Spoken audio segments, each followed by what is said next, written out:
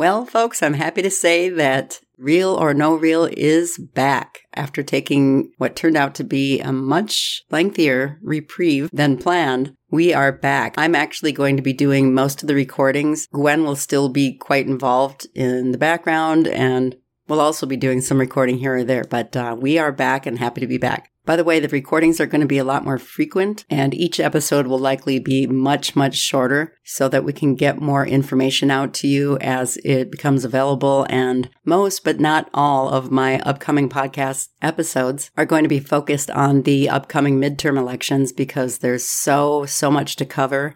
I'm from Minnesota, so I'm going to be covering things specific to Minnesota, but also outside of that as well. Things that everybody needs to know, things that they might be unaware of, things to look for, different situations for different states. But there certainly is a lot to talk about, so let's get started.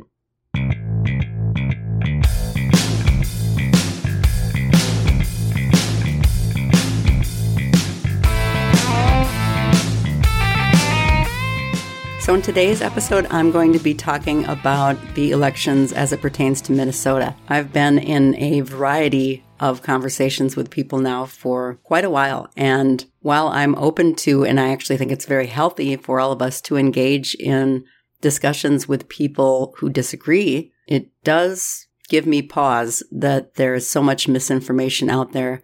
And that, of course, the Republicans and the conservatives are the ones, once again, being labeled the ones that are providing misinformation, disinformation. We've been hearing that for so long.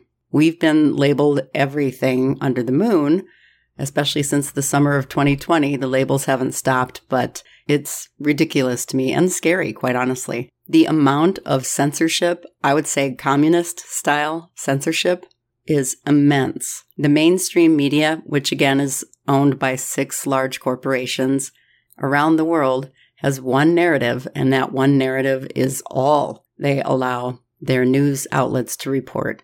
That goes all the way down to local newspapers like our Minneapolis Star-Tribune, St. Paul Pioneer Press, our local TV stations. It's not just those big networks and big cable TV stations. One of the things I hear over and over and over again from those with opposing views is there was no election fraud. It's been proven that there's no election fraud. And it's mind-blowing to me because, like many of you, millions upon millions of us started seeing the evidence of it the very day after the 2020 elections. And that has not let up. That has increased. There are mountains and mountains of podcasts and live streams with all types of experts. The list goes on, it really does. But as it pertains to Minnesota, I just wanted to spend this time talking about 8 very critical pieces of information that need to be passed on to those with opposing viewpoints. I know for a fact that there are many that I cannot possibly get to change their minds, but I would be remiss if I didn't at least attempt to explain some things, especially when they're pushing and they're pushing and they're pushing for information. And one of those things is that there's so much information out there. You can't just give somebody one link that has all the information, right? I know most of you out there share that same frustration with me. Drives me absolutely nuts. But what I can do is try to gather up some information, as I do for my work in general anyway, and present it in a way that is informative and hopefully enlightening to those who might not be aware. So here we go. So the first thing that really bothers me is that our current Secretary of State, Steve Simon, who keeps saying that Minnesota has the best, fairest elections of any state in the country, which is beep. Yes, not so. So one thing that he did was he created a rule that placed vast restrictions on election judges. The way it's supposed to work based on Minnesota law, election judges must be satisfied that the voters signed a ballot, including comparing signatures if there is an identification number mismatch between the ballot and the envelope. So the rule that Steve Simon wrote revoked the statutory discretion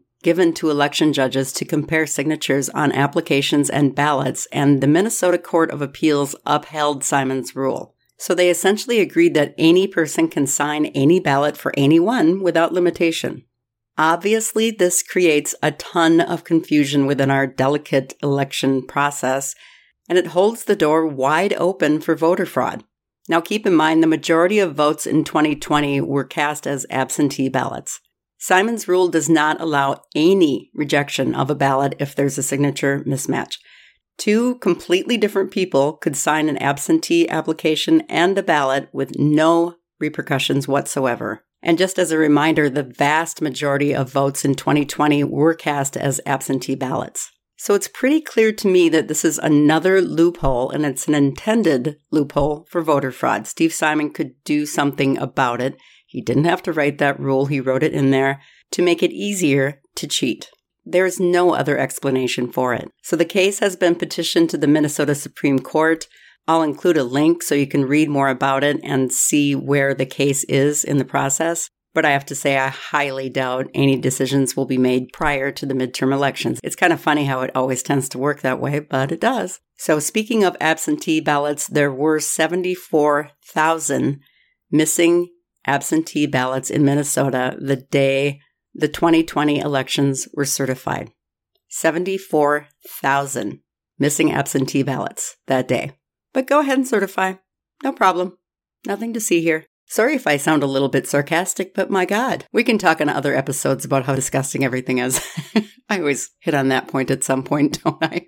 Okay, so that was number 2, about the 74,000. Number 3, Steve Simon has repeatedly refused, and still does refuse, to support photo ID. Even though the vast majority of Minnesotans already have a photo ID, because it's required for so many other transactions. Just think about how many times you need a photo ID for so many things that you do throughout the course of your day, your week, your month, your year. You need it for everything. That is a given, and it doesn't matter if you're rich or poor, where you live. For the very few instances in which somebody cannot find a way to apply for a photo ID, they can easily be provided with one. They can be helped. There are ways to help people get a photo ID, and I mean legally. I don't mean the illegal ones. Sure, they can do that too, but please don't do that.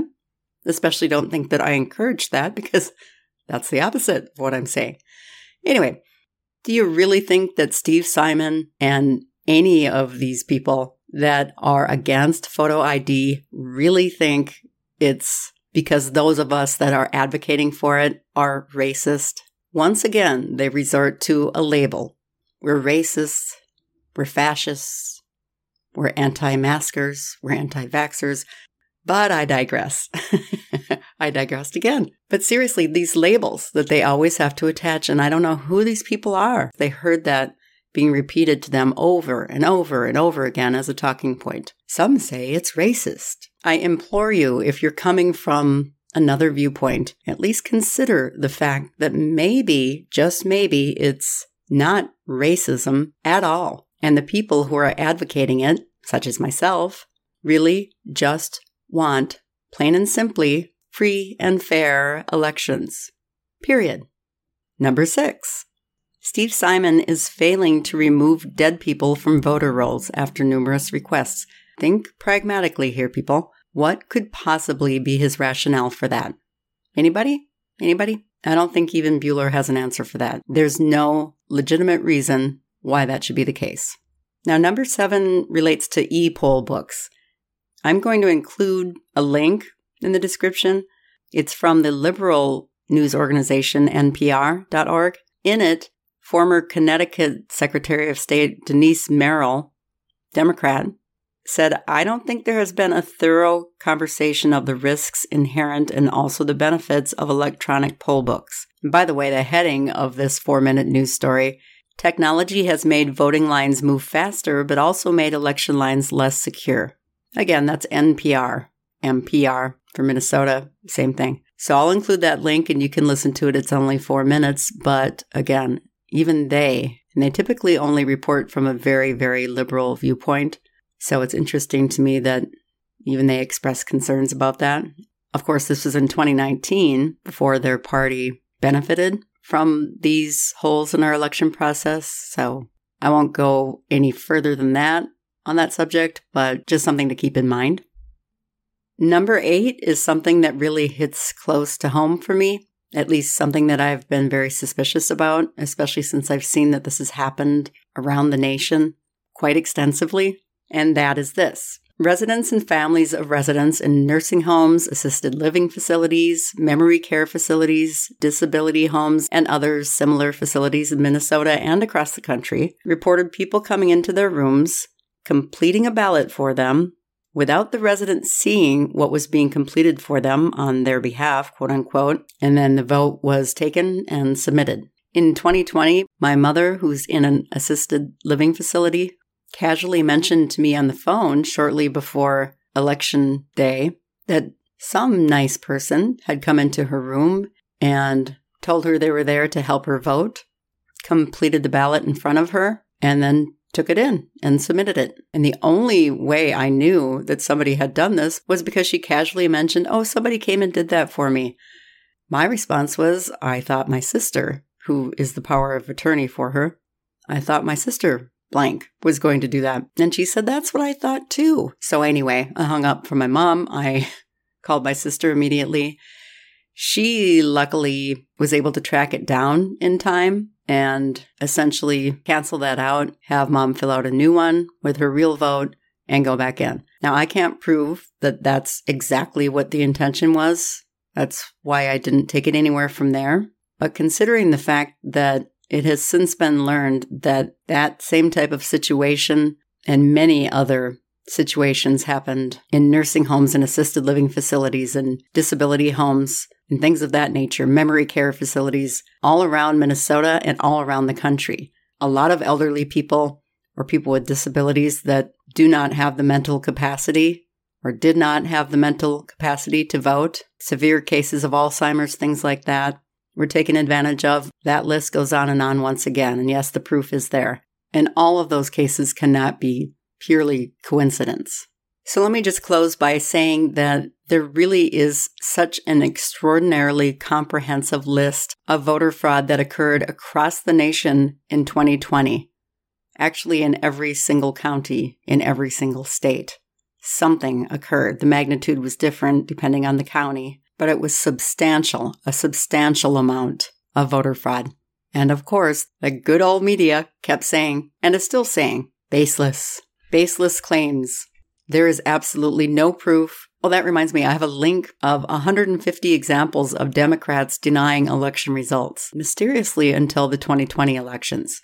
So if you want to take a look at that, I have used it from time to time when somebody keeps attacking me and saying, I'm an election denier or whatever, another label.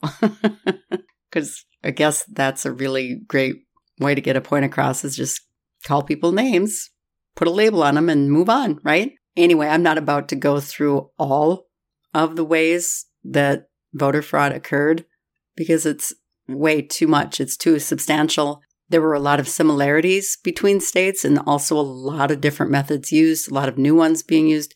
A lot of them have not been resolved yet. And a lot of that is honestly because how are we going to resolve them when many of the people that are supposed to resolve the issue benefited from the voter fraud? And there are Republicans in there too. So I'm fully aware of that. And I don't advocate it when it's a Republican either. There is, from what I can see, a tendency for those Republicans to be Rhino Republicans, which is Republican in name only, meaning they act like they're one, they get elected, and then they vote on all Democrat policies. There was an extensive amount of machine manipulation through the internet. Remember way back when they said they don't even connect to the internet. No, they don't. They don't connect. Then finally they said, well, they do connect to the internet in some circumstances. And then they said, okay, well, in all circumstances, but it's not possible to change a vote. Okay, well, you can change a vote, but you can't change a ton of votes. Well, you can change a ton of votes, but not enough to completely change an election. I mean, the story kept changing. Oh, I don't even know what their current story is. Just probably the same old, I don't know. But it has been proven by numerous experts, countless testimonies. And I will include some links of sites you might want to check out to see some of this information. Just keep an open mind about it. There are also a couple of documentaries. You've probably already heard or seen them. One is called 2000 Mules. That's about all of these mules carrying bags and bags of votes to ballot drop boxes and then going back to nonprofit centers and going to another drop box. Many of them went to several drop boxes and dropped off several bags worth of ballots. Another one is more of a documentary/movie, but it contains the real deal. I don't know how many of you are familiar, but the FBI is definitely being weaponized against all conservatives, all Republicans. It doesn't matter if you've got a big name or not. Obviously, the bigger the name, the more they want to go after you. The more you know, the more they want to go after you, right? And the more they have been. FBI raiding everybody. But the movie selection code includes FBI raiding the home of, well, she goes by America's Mom on Facebook. I can't remember her name. Sharona is her first name. I can't remember her last name. My apologies there, because I think of her as America's Mom. But it's happening constantly, and I'm positive it's not in the mainstream media. That, nor all of the other FBI raids that are going on way beyond Trump and Mike Lindell. A lot of them have to do with people that are speaking out about what they know and are concerned about from the 2020 elections, especially the things that haven't been resolved yet. So all those things that I mentioned, in addition to dirty voter rolls, underage voting, non-citizens voting, people that are 120 years old voting repeatedly, kind of a weird one, but yes. And I'm not talking about 2 or 3. I'm talking about hundreds, if not thousands, of these strange and statistically unrealistic situations. Not to mention duplicate votes and blocking poll watchers from viewing. We had states where the secretaries of state and attorneys general were writing laws. I think only the legislature is supposed to do that. And I'm not a constitutional lawyer. I just happen to know that much. So I'll leave you with that. I will be talking more in depth about specific ways that you can get involved, that you can do your part in addition to voting to help prevent voter fraud as much as possible. We know we can't prevent it all.